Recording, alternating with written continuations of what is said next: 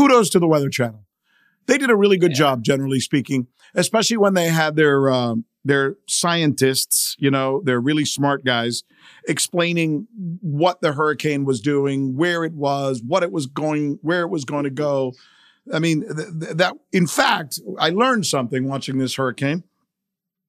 The Weather Channel is now the most trusted source in the United States for information. Can you believe that? I mean, we've gone from, newspapers to Walter Cronkite to cable news, and now all of those are a joke to most Americans. The only thing they trust is the Weather Channel. They don't trust CNN anymore. CNN used to be the most trusted, right? Yeah. Not even close anymore. Not even close. Agua. Hey, so glad you're there. This is where we talk about Latino truths. And one of the interesting things that's been going on lately that I'm really excited about. Well, we've been talking about how our numbers are exploding. We're like growing at 600% run rate month to month, which is what the hell, right? But there's something else that's going on where a lot of folks are reaching out to us and saying, "Hey, can we use your content, your stuff, right?" And I just want you to know something. Yes is the answer to everyone. I don't care if it's China, Iran, the old Soviet Union, Russia. I don't care if it's the right, the left. Yes. One of the biggest problems we have right now in this country is we are so siloed. You know what I mean by a silo? Like you live in a silo. The people who live in that silo where you live, perhaps, only think and know and see and meet other people that think and know one way. And there's another group of people in the United States who only think and know and meet and see one way. And the people in column A or silo A have no idea what the people in silo B are even seeing or talking about because they never communicate with each other. And this is what we do with our politics right now. And this is how we run our foreign policy, where every day we're told that apparently Putin is Hitler. Putin's a son of a bitch, but he's not Hitler, okay? And same with Xi Jinping, and same with so many other things. And look, I could go on and on about this, but here's what I'm saying. Recently, people have reached out to us and said, you have an interesting viewpoint. We didn't know there was such a thing as a Latino viewpoint in the United States. And yes, the Latino viewpoint is different than the left or the right or the this or the that or the corporate media. And we would like to know if you'd be able to share that viewpoint here or there or everywhere. And yeah, we're getting a lot of calls about things like that. And my answer is yes. I'm getting calls from an opportunity. We're going to be on TYT. We're going to be on a more right wing, or at least, I don't know. Let's not say left wing, right wing. Let's just say conservative are calling us because they want to hear what we have to say. Lefties are calling us because they want to hear what we have to say. So wherever it is, bring them on. We want to talk. We want to share Latino truths with the world. We want to share Latino truths with all sides, all comers, as they say. So let's talk. As you guys probably know, we shoot this show, or much of this show, out of the part of the country that was just hit by a really, really bad hurricane. And I didn't want to talk about the hurricane while it was coming because, Jerry told me the other day, he said, just in case, because I've been watching the coverage and there's a lot that I've been wanting to say. But Jerry, and you all know Jerry, he's my producer, said to me the other day, I don't think you should talk about it in case. And I said, well, in case what? Well, in case something horrible happens and then you were sitting here talking about the coverage and suddenly the coverage doesn't matter because what happened was much worse and that's what you should be talking about. He's right. So I held off talking about the coverage as I was watching some of it. Some of it was good, by the way. Some of it was really good and some of it sucked. But bottom line is, look, as you probably know, I've been covering hurricanes my whole life. I covered hurricanes at the local level, and I was even given the distinguishing, award, the most distinguished award. I was Associated Press Reporter of the Year. And George Bush, who was president at the time, the smart one, not the son, gave me, remember he used to do this thing called the 1,000 Points of Light. And I was one of the 1,000 points of light that year for my coverage of Hurricane Andrew, because I started a relief effort and we moved like 60,000 tons of supplies at a time when it was very needed. And since then, I covered Katrina, and that's how I am part of the Peabody award-winning team that covered Katrina for CNN. So my whole life has been covering hurricanes. So I know hurricanes. And I saw a monster brewing in this thing. And I was telling everybody, this is a monster. It's gonna go into the Gulf of Mexico. It's gonna pick up a lot of strength, and it looks like it wants to hit the west coast of Florida. I don't know if it's gonna be in Naples, Marco Island, Fort Myers, Tampa, Pensacola, but somewhere they're gonna get hit, and they're gonna get hit hard. And the longer it sits out there, the stronger the storm's gonna be. Well, son of a gun, man. This thing's a Category 4. It's been a monster. You guys have seen some of it, some of the coverage. And, if you grew up in South Florida, or you've been to South Florida and you've spent time on the west coast of Florida, there's one place in particular that everybody goes to because it's kind of like the most romantic part of South Florida. It's where you go when you want to be with somebody kind of special, kind of hide away. I remember when I was young, I went there with people. My wife's listening to my podcast, so... and it's called Sanibel and Captiva. You guys ever heard of this place? It's called Sanibel and Captiva. It's really cool. It's like this little finger that stretches out into the Gulf of Mexico, just between Tampa and like Fort Myers and Naples area. And it's gorgeous and rustic, old. Like the hotels are there's no new stuff. It's just beaches, but it's really cool. Well, they took a direct hit. There's only one way to get in there, obviously, right? Because it's like a finger that goes out into the Gulf of Mexico. So there's like one bridge, and it's an old crappy bridge, and you have to pay to be on that bridge, by the way. And I just wanted to tell you that that bridge, she's gone. Bye-bye. Bye-bye, bridge. No more bridge. No more Captiva. No, there's no way to get there now unless you go by boat. So literally, this storm is so big, so strong, so powerful that it has changed the geography of Florida. Islands that were there are no longer there, and places where there were shallows and shoals are now islands. Isn't that weird? Here's some of the coverage when light came up, and all of a sudden we realized that it's now a bridge to nowhere because there is nowhere. Actually, here it is. The bridge that connects Fort Myers as you travel over towards Sanibel, Captiva, washed out and destroyed by the strength of the Category 4 storm that hit on Wednesday. Isn't that amazing? I mean, people who've actually spent time there sitting there going, wow. Scotty, I mean, I'm sure you were watching by the way, something happens when you watch this hurricane coverage, when it's the real deal, not when it's a faker, but when it's a real deal. I don't know what it is, but it creates some level of anxiety. And at the same time, because it wasn't coming here. It was not coming to where we are in South Florida right now, the Miami, Fort Lauderdale area. The storm had nothing the hell to do with us. Nothing. That would be like saying, those of you who are listening to us in Los Angeles, that something happened in Sacramento, okay? Or those of you listening to us in Texas, like something happened in San Antonio and you're watching it from Dallas and it has nothing to do with you, right? Our states are big. There's a lot of distance here. But somehow there was something about this coverage that was almost addictive. I couldn't turn it off. My usual viewing habits changed, and I kept going back to the Weather Channel and back to the Weather Channel. I wanted to know if it moved. I wanted to know if it grew. What is it about? Did you feel the same thing? Yeah, you said that to me, man, and I never really kind of put words to that feeling before, but it's the same feeling I used to get when I was younger, and I thought it was just because, like, oh, we're going to be out of school. But now that I'm older, I still get that excitement feeling, like you kind of want it to hit.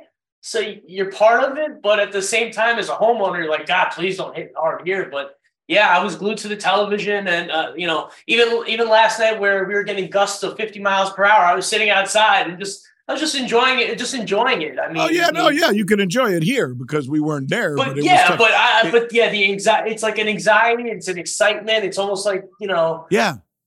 It's like you're watching a football game in the fourth quarter or a basketball game, and you want to see. That's exactly what it is. You don't know. You know what it is? There are very few things left for us in this life. where we get to watch things that we don't know the ending to. Very few things. It used to be that everything was like that. Today, everything is pre-programmed. I mean, we watch Netflix. The stuff we watch was done 2 years ago.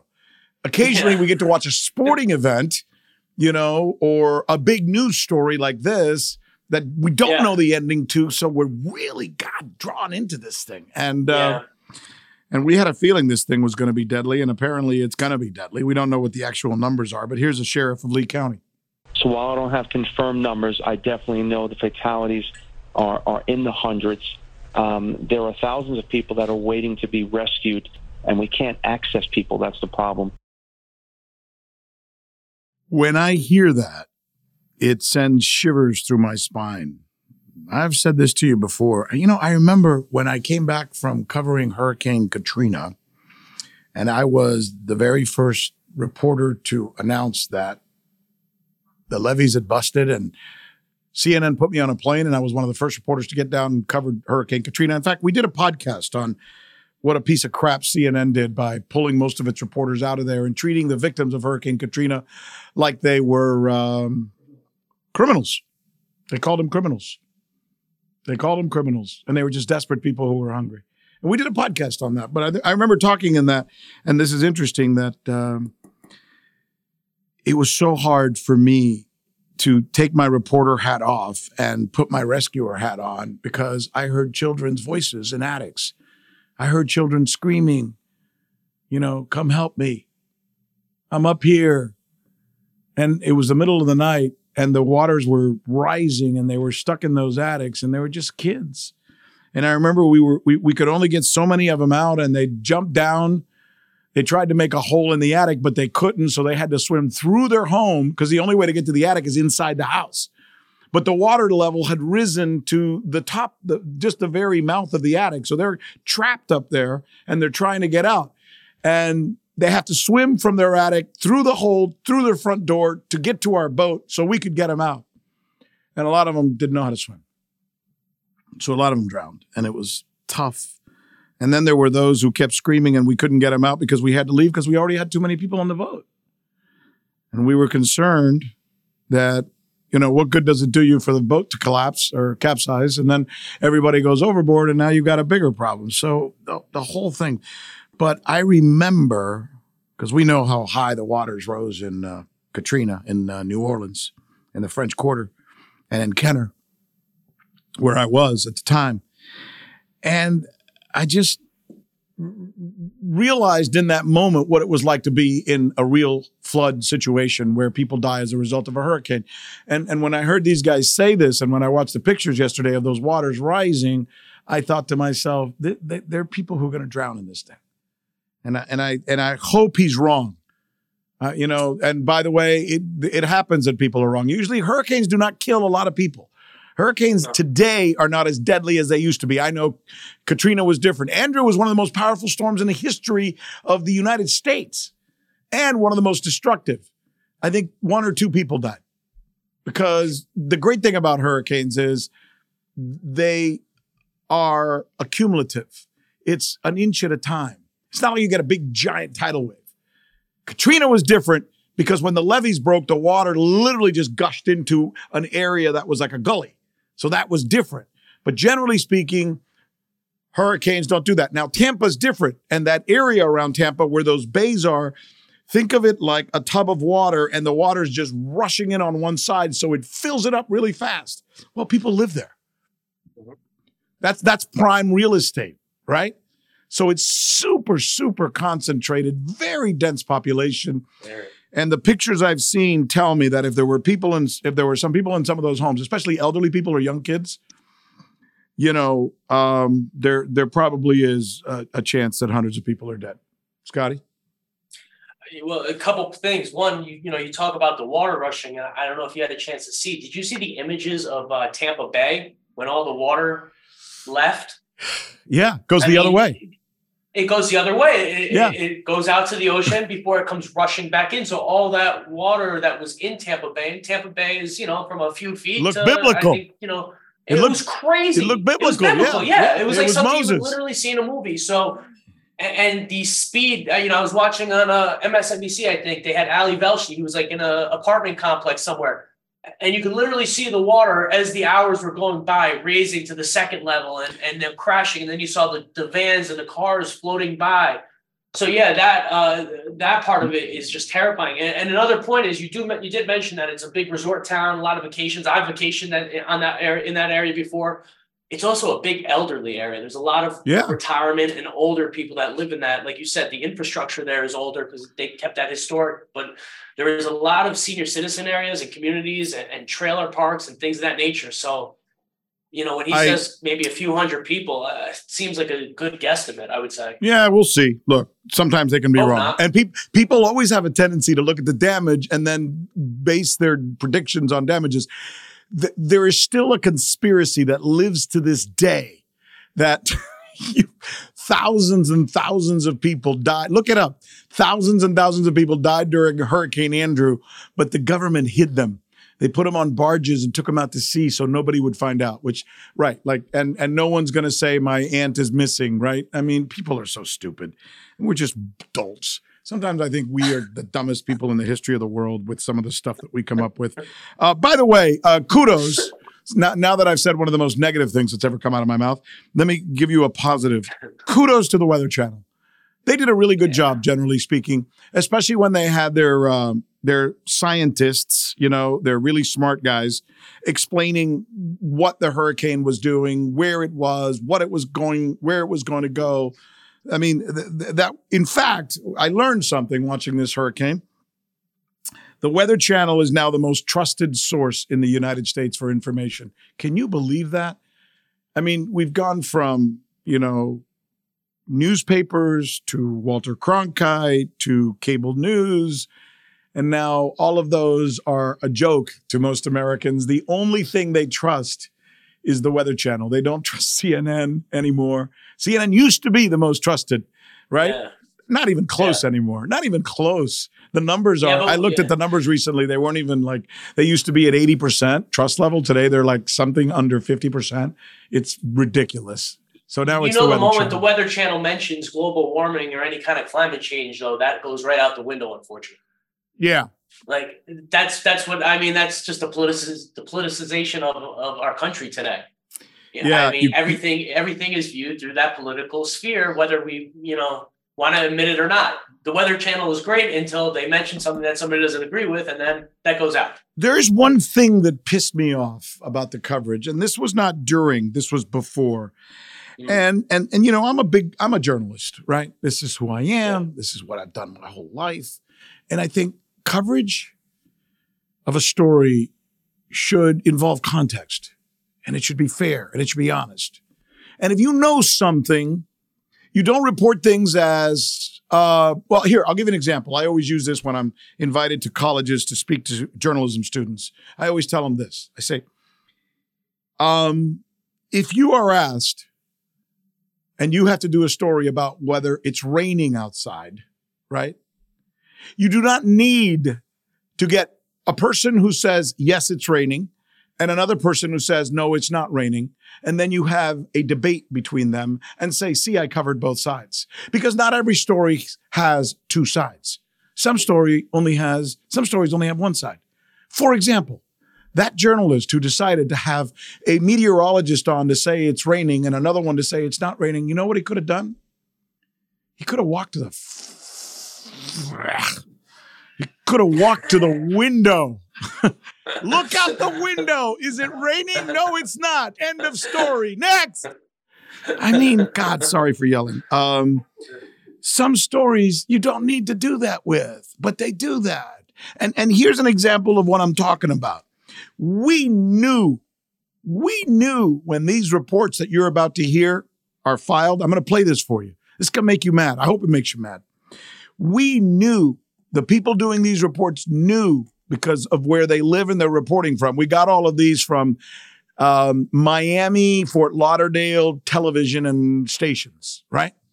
And they know because the National Hurricane Center said Miami's out of the area of target, the cone of probability or whatever the hell they call it. There's no way that hurricane is coming here. No way. It's impossible. I mean, I guess it could go through the state of Florida, flip around, and then come back, but that's not in the card. So they knew the hurricane was not coming here. We know that. You know that. You're a journalist. You know that. You look it up. Okay, the hurricane's going to Tampa. It's not coming to Miami. So now I'm working at a TV station in Miami, and I'm reporting on how people are reacting. But instead of sharing information, I just do this. Here, let's take a listen to this. Ian impacts empty shelves and long lines. How South Florida spent the day preparing for the worst. South Floridians rushing to local stores to prepare for Tropical Storm Ian, but showing up to find empty shelves. As Tropical Storm Ian approaches, people are now rushing to get their hurricane supplies and also headed out this morning to gas up their cars. Some stores, in fact, are already experiencing some shortages. You should take a look over my shoulder, the gas station of Costco here in Royal Palm Beach off of Southern Boulevard. A steady flow of cars really all morning. The gas station opening up the pumps 2 hours early today at 5 a.m. And if my photojournalist Jasmine can even pan off, earlier, about half an hour ago, it was a much noticeably longer line. The general mood that I got was it's better to be safe than sorry, and now is the time to stock up on supplies as places like this Costco ran out of water by 6. Shoppers are trying to beat the last-minute rush, buying the supplies they need for a hurricane. There's not going to be anything by Tuesday. That's not journalism. That's public relations for those stores. That's what they're doing. They're doing public relations work because their job as a journalist is to say in that report, there is no reason for you to be rushing to the store to buy a gallon of water because you're not going to need it. So here's our advice to you, or at least here's what experts are saying. The storm is not coming to South Florida. So why are you rushing to buy water and toilet paper? Why? And this is part of journalism. Use your knowledge, create context, and share it. But these sons of bitches could give a crap. In fact, it looks to me like they were hired by Home Depot and hired by these stores to lie to people to get them to go in and buy stuff. I mean, I couldn't find one person who put the story in context while I was watching the news in South Florida. Not one who actually said, by the way, we should let you know there's no reason to go there because the hurricane's not coming here. What the hell, man? You know what that's not just bad journalism, Scotty. That's dishonest. Not only is it dishonest, it's straight up lying because those clips were all pulled from the 23rd of September and the 24th of September. The storm officially hit South Florida on the 28th. When those clips were pulled, all the spaghetti string models. You mean to hit West Florida? Yeah, when it hit West Florida, yeah, I'm sorry. Right. All the spaghetti string models, all the European models at that point, when those clips were pulled from, had shown it was hitting the West Coast and not the East Coast. Right. So, yeah, you're right. So on Monday, when I had to go do my normal food shopping that I normally do on Mondays, I had to get this crap for water. What is alkaline water? I mean, this is all that was left on the shelf. I drink water in my house just normally, bottles of water. So this is what I'm stuck with. I mean, yeah, you know, no, they're creating and the cans were gone, paper products were gone. Which I still don't. What are you going to do? Dry up?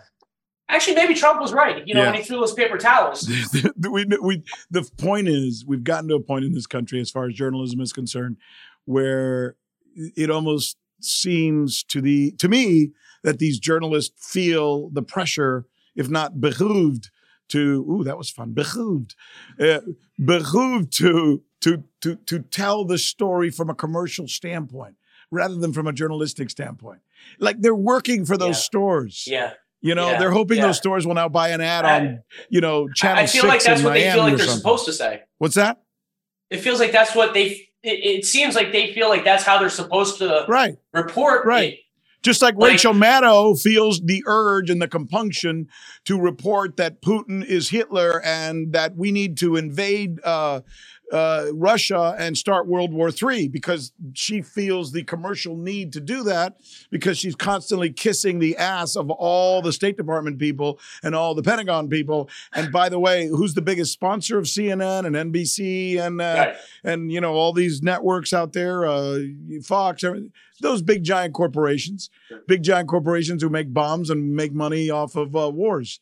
So they treat these wars as just the same thing that these young local reporters, these are like reporters in training. Right now they're working for Home Depot covering a hurricane.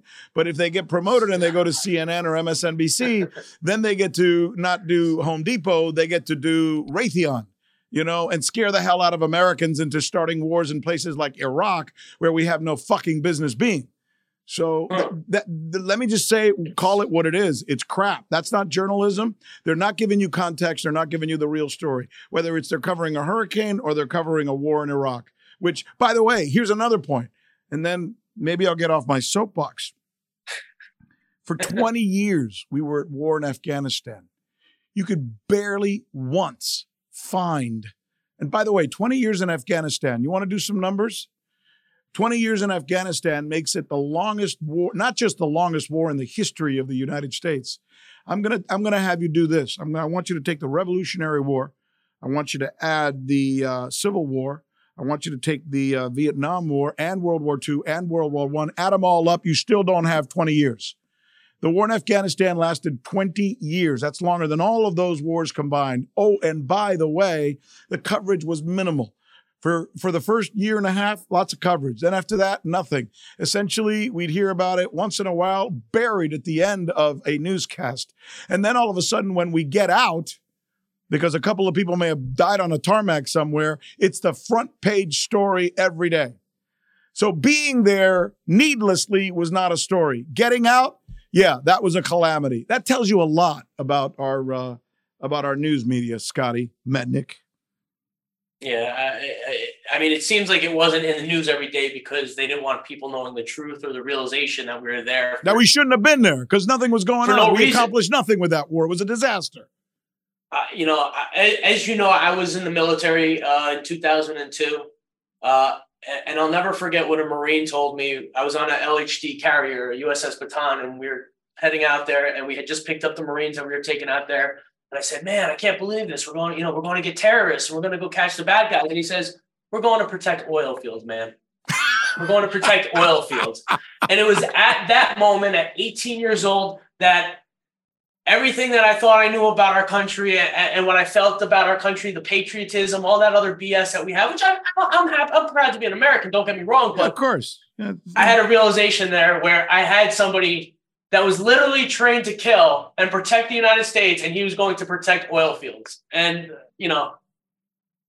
that's why they didn't put it in the news. They didn't want that to be front page fodder. They didn't want it to be there. It was all about weapons of mass destruction and stopping terrorism. Yeah. And you're not going to hear that from Rachel Maddow or Don Lemon or Chris, whatever the hell his name is, or Sean Hannity, or name your poison when it comes to that. By the way, speaking of news, there's a bizarre story out there, and I don't want to get too engulfed in this thing, but there is a bizarre story going out there right now. Have you guys heard about this? So apparently it's been determined that during the riots and the people who broke into the U.S. Capitol, while that was going on, somebody inside the White House made a phone call to one of the rioters. Weird, huh? Like, why would somebody in the White House call a rioter?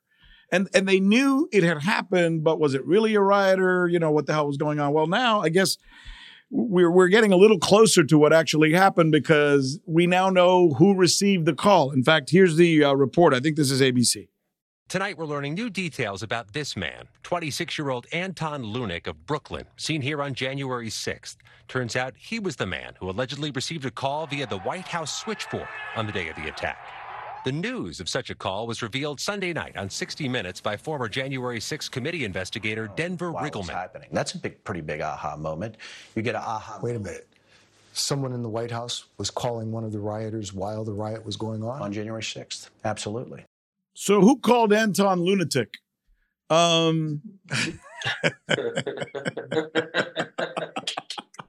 sorry, I had to go there. Lunick, huh? It works. Anton. It fits. It fits. He's one of your people. He's a dude from Jersey, right? Is he a New Yorker? I think he's Brooklyn. My family's from Brooklyn. So yeah, we're from the same mother country there, So this is weird. Why would somebody in the now? To be fair, to be fair, because I like to give shit to both sides, the story's getting a lot of play because the left, the media on the progressive side, as opposed to the conservative side, thinks this is a great spooky mystery. And what they really want to say is this guy got called by Donald Trump or one of Donald Trump's minions. And can you believe a president of the United States calling a guy who's attacking the Capitol while he's attacking the Capitol? That's not what the story is, but that's what they want the story to be. And that's why they're overhyping it and over-reporting it, at least as far as I'm concerned. By the way, I'm not saying it's not an interesting story. What I'm saying is there's no there yet. It's a dry well. Somebody got a call. It could have been it could have been a misdial. It could have been a million things. Yeah. So before we get all high and mighty and trying to, start the next impeachment of Trump. Oh, wait, he's not a president. I think we should back off on this one a little bit. I don't know. That's how I see it, Scotty. What do you think? Yeah, I've definitely seen not just the media, but I've seen the progressive fodder on Twitter and the accusations made against this guy, whether he's a foreign agent, because he has a Russian-sounding name. Lunatic? I've literally Who? Lunatic? Yeah, yeah. I've literally seen people saying this. Now, I don't know if any of that's true. I don't think it's true. But he's a 26, 27-year-old guy. Yeah. Okay, so what would the president be calling a 26, 27-year-old guy who lives in Brooklyn as, I think, an insurance agent? And he's a 9-second call. Can I give a possible explanation what I see is probable? Sure. Like real? Maybe one of his family members works in the White House as an aide and said, crap, I really hope Anton's not down there. Let me call him, make sure if he's there, he gets the hell out of there. And that seems like a plausible explanation. I can't see any reason why Donald Trump or any of his cabinet members would call this guy, especially on a 9-second call. Yeah. You Sounds to me like at best nobody picked up. By the way, I mean, there's a riot going on. It's not like you can even hear a phone ring. Right. Well, now the interesting thing is he did plead guilty, and he did get, I believe it was something like a 2 months house arrest and a year probation. But from what I'm reading and understanding, none of this was mentioned in the plea agreement. Yeah. So now, is that considered perjury potentially? Is he going to get into more trouble? No. You don't have to incriminate yourself. No. Wrong. Oh, no? No, of course not. It's not Okay, your so job that's to what I tell. was It's in the United States, at least so far. In China, maybe, but in the United States, if you have information about yourself, it's not your responsibility to report on yourself. Got it. Okay. Yeah, okay. you have the right of self-incrimination. So if they didn't bring it up, he did not have to talk about it. He may, by the way, there's a good chance he didn't even know this happened. He didn't know what the hell that phone call was or where it came from. So, he doesn't know what the switchboard number is for the White House. Or maybe he does and he is a spy. Yeah. Who the hell knows? My point is it's we don't know, so let's back off. That's all. My point is we don't know, so let's back off. That's all. Yes, that I agree. Boy, there's something else going on today that is just one of the most fascinating. And here's another one that makes me a little perturbed about what the NFL is getting away with. And as you guys know, I am a huge football fan. Maybe more specifically, a huge Miami Dolphins fan. I played college football. I played, Optimist football. I played high school football. It was one of the greatest things that happened in my life. I'm a poor immigrant. My parents never had. I grew up in poverty, but somehow because I played football, I was able to get a scholarship, go to school. Football's important to me. And, it's a part of who I am. So, yeah, I sit around with my family oftentimes and we watch football. And I was recently watching a Miami Dolphins game and I saw what seemed to me was a pretty serious head injury to one of the players. And he happened to be one of the most important players in the NFL, a kid who people were wondering whether he was going to be any good. And this year it appears he's going to be really good. He's going to be a hell of a quarterback and his team is undefeated. He's the quarterback for the Miami Dolphins, Tua Tagovailoa. I don't think I pronounced that correctly, but who cares? Nobody else pronounces it correctly anyway. So we'll just call him Tua. This weekend he is playing and he gets sacked. Actually, he didn't. He made the throw. Let me correct that. He made the throw, but he gets hit. And this is not a football segment, so who cares, right? But he goes to the ground and you see the back of his head bounce off the turf. And nowadays, those stadiums, the ground is really hard, which is a problem in and of itself, by the way. And then he tries to get up. Listen to how it's described. And Tua, he's woozy. Personal foul, roughing the passer. Defense number 58. 15-yard penalty, first down. Matt Milano. I mean, it's hard to watch. Have you ever watched a boxing match where a boxer gets hit and you watch his knees like crumble? Like he can't stand up and now he's going to the ground, and you see the face and the eyes roll back. And then he tries to hold himself up, but he can't. And then he goes down again, and then he goes a third time. Well, that's what this was. It was so obvious. It was so obvious that he was suffering some kind of, it's called a concussion. It's called a concussion, right? And this is a big deal because the NFL has made a pledge, right? Because of a lot of things, that they would no longer allow anything. And they have a little thing called a concussion protocol now in the NFL, where they say if you have a concussion and it's obvious, we're going to take you out of the game. You don't get back in until you pass concussion protocols, and you might not even be able to play for the next game or the next game. You're certainly not going to be able to play a couple days later. Well, in the case of Tua, I told my wife and my kids while we were watching the game, I said, he's done. There's no way they can put him back in the game. Well, three plays later, he's back in the game. And I'm thinking, what the hell's going on? And now they're playing again tonight on a Thursday, no less, which means there's very little time to recuperate. And they're playing him. They just made the announcement that Tua's going to be playing. Now, we're recording this a little early. So, this will be, you guys will hear this after the game, but still, maybe there's a chance they won't play him. But right now they're saying that they're going to play him. I want to bring in two guests. Bob Fitzsimmons, he's an attorney, founding member of the Brain Injury Research Institute, profoundly has studied this topic, written about it, covered cases, represented clients, one of the most famous people in the United States when it comes to concussions with professional athletes. And then also Chris Nowinski, Dr. Chris Nowinski, former college football player, former pro wrestler, turned neuroscientist, and he's the CEO of the Concussion Legacy Foundation. Gentlemen, thanks so much for joining us. Chris, maybe I start with you. Is it okay if I call you Chris, by the way, or do you want me to say doctor? No, Chris is fine. Okay. You watched the video of Tua. Concussion? Yes. He showed all the signs of concussion. And, it was multiple. He wobbled twice. He shook his head, which you only do when there's a concussion. He grabbed his head when he fell. So I agree. I thought there was no chance they'd put him back in. And I didn't think there was any chance that they would try to create a cover story of this back injury when he never grabbed his back. It looked like his back hurt at all. And it's an unverifiable injury. So it looks, it feels like they're trying to maybe pull one over on us because there's no x-ray or image. They'll say he tweaked his back. And then with this, maybe the saddest part is that he cleared him for today. Rob, they aren't.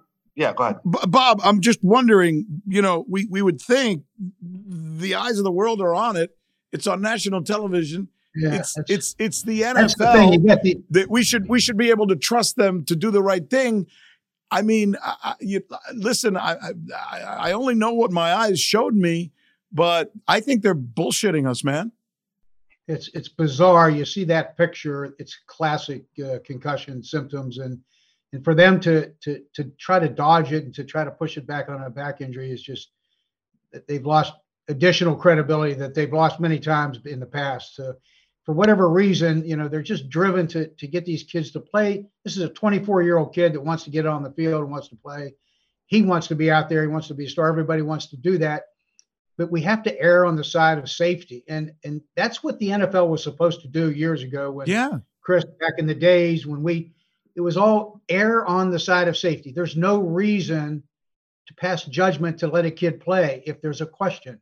And if there's not a question raised in that film, then none of us, the people on this podcast, Rick and Chris and myself, or anybody else that's ever done this, that kid got dinged, man. He got hit. Yeah. And he had something going on. And the answer they're giving us, I'm reading it right here on ESPN, is the Dolphins say they asked Tua and he said he's fine and he wants to play.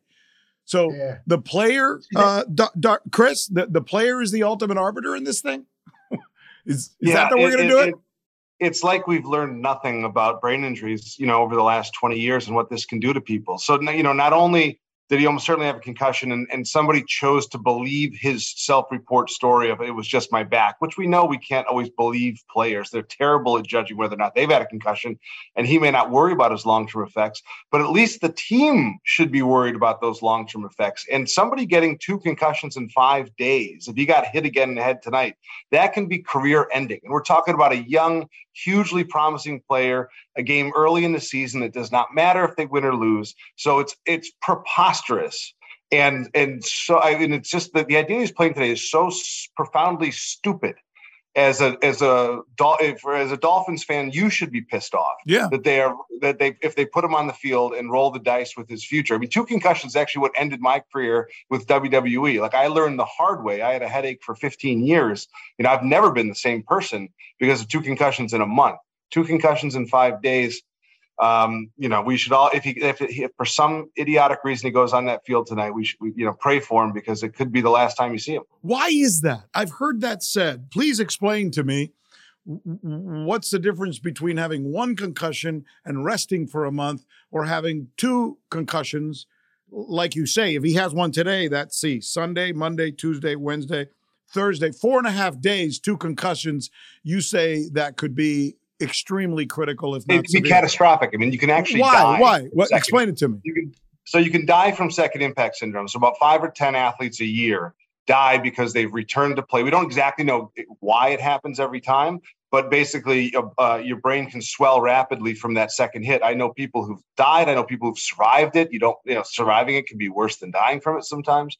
But the reason why you need potentially everybody needs a month to return to normal is because so many things happen with a concussion. Basically, it's called the neurometabolic cascade of concussion. You get all sorts of neurotransmitter chemical changes in your brain, all sorts of metabolic changes in your brain, changes in blood flow. And basically, the reason you see symptoms is because your brain is now malfunctioning, but it literally takes days or weeks to get put back together. You might feel fine after 4 or 5 days and think you're okay. But if we use more advanced tests, we could prove to an athlete they're not back to normal. So the idea that we're still using "I feel okay" 5 days after concussion, it just shouldn't be happening. But Bob, we're told they've got this little like camper now that they put on the sideline, and we see the players going in there. Yeah. Which, by the way, when you do something in the dark, I always wonder whether you're doing it. But it looks great. It's like, oh, and the announcers say, and now they're going to take him into the closed module to see if he's okay. And then you see the player comes out, and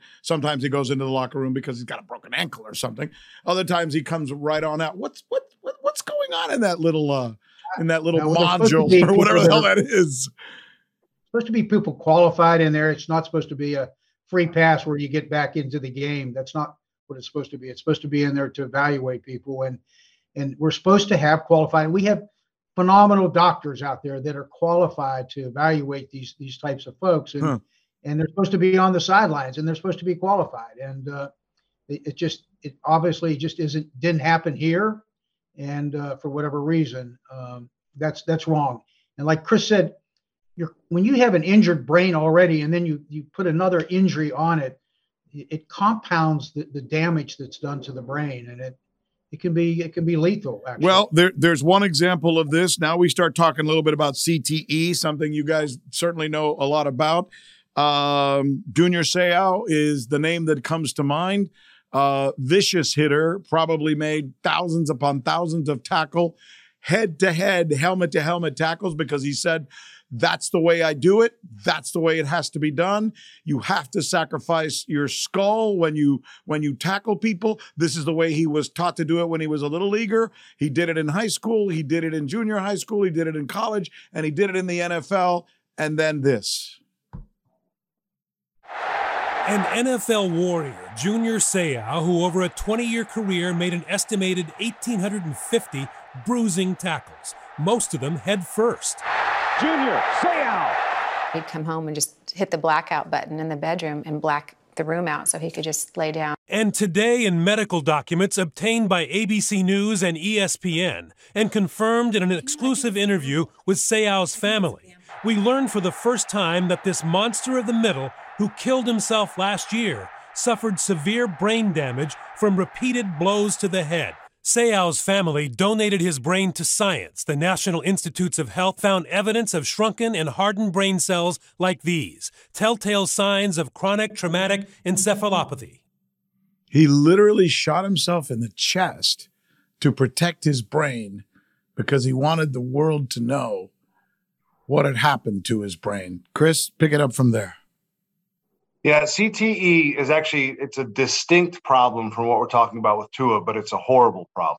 And it's important to tell people, concussions themselves in the absence of other hits to the head have never been shown to cause CTE. But if you hit someone in the head 10,000 times, even if they haven't had a concussion, your brain can degenerate over time. And most NFL players who've ever been studied have been found to have this disease. So we don't know if return to play inappropriately makes it worse. In theory, it could cause more brain damage, but we sort of have to attack both of these problems. We got to be more responsible about concussions, and then we have to stop hitting athletes in the head so many times.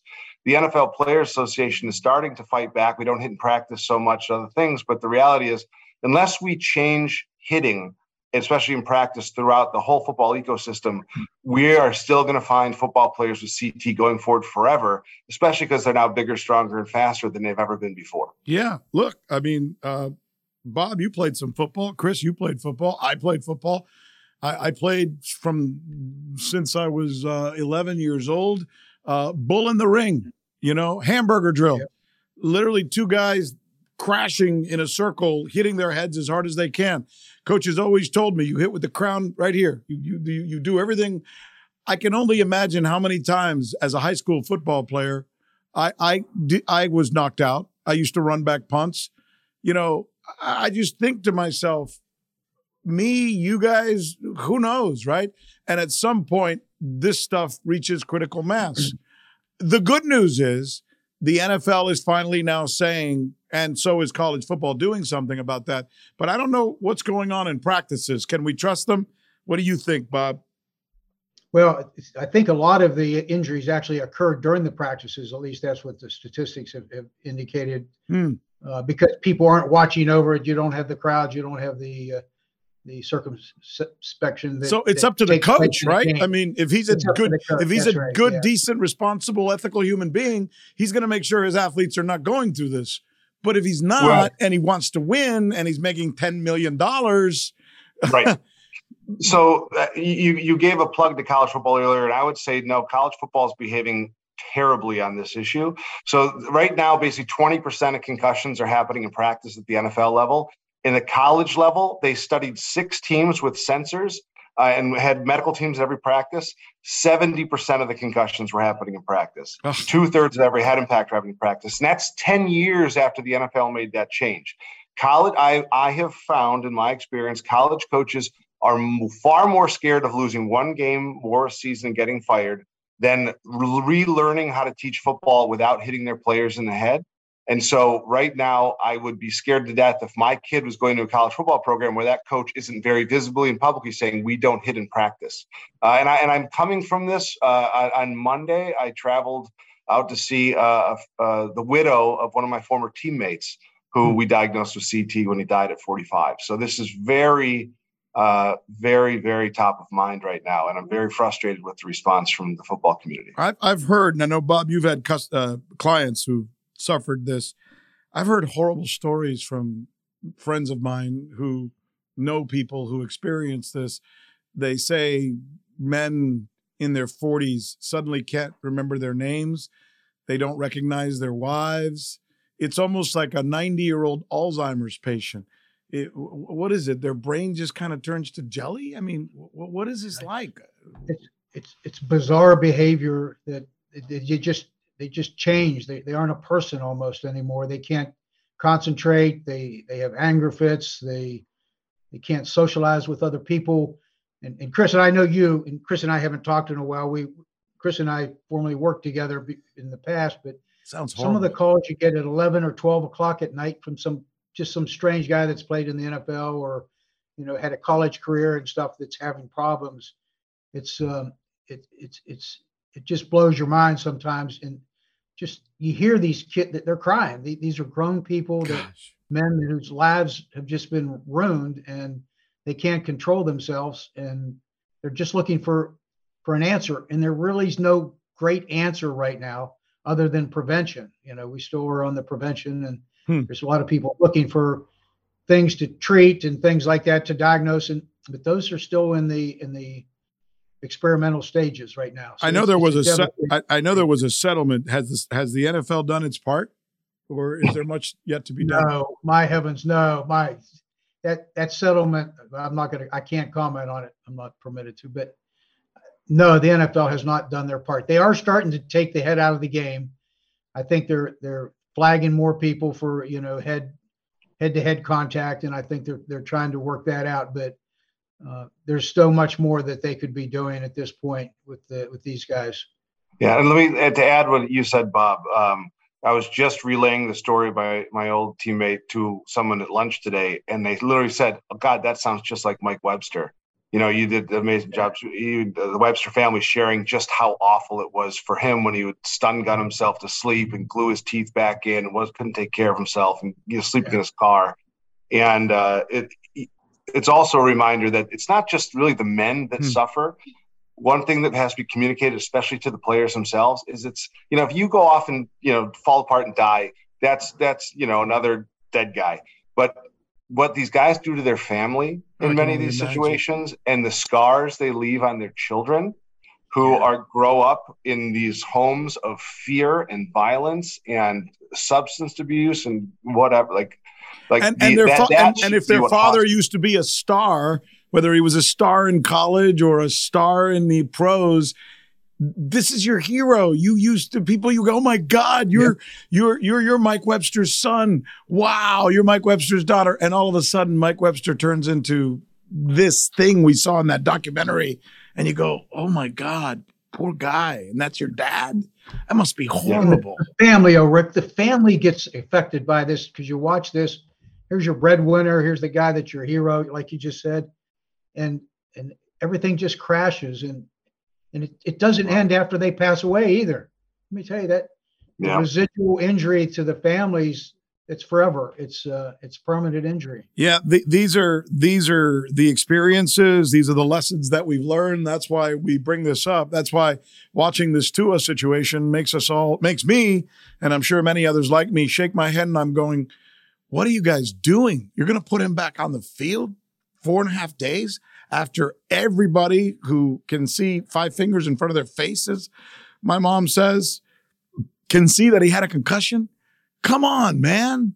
Come on. Just, I got to tell you, it's, thank you, gentlemen, for joining us. Thank you for sharing your wisdom and your expertise. You obviously know a lot more about this than most people do, and it's good to have your experience shared with us on this during this conversation. Thank you once again. Thanks, Rick. Thanks for having us, Rick. Nice seeing you again, Chris. Good to see you, Bob.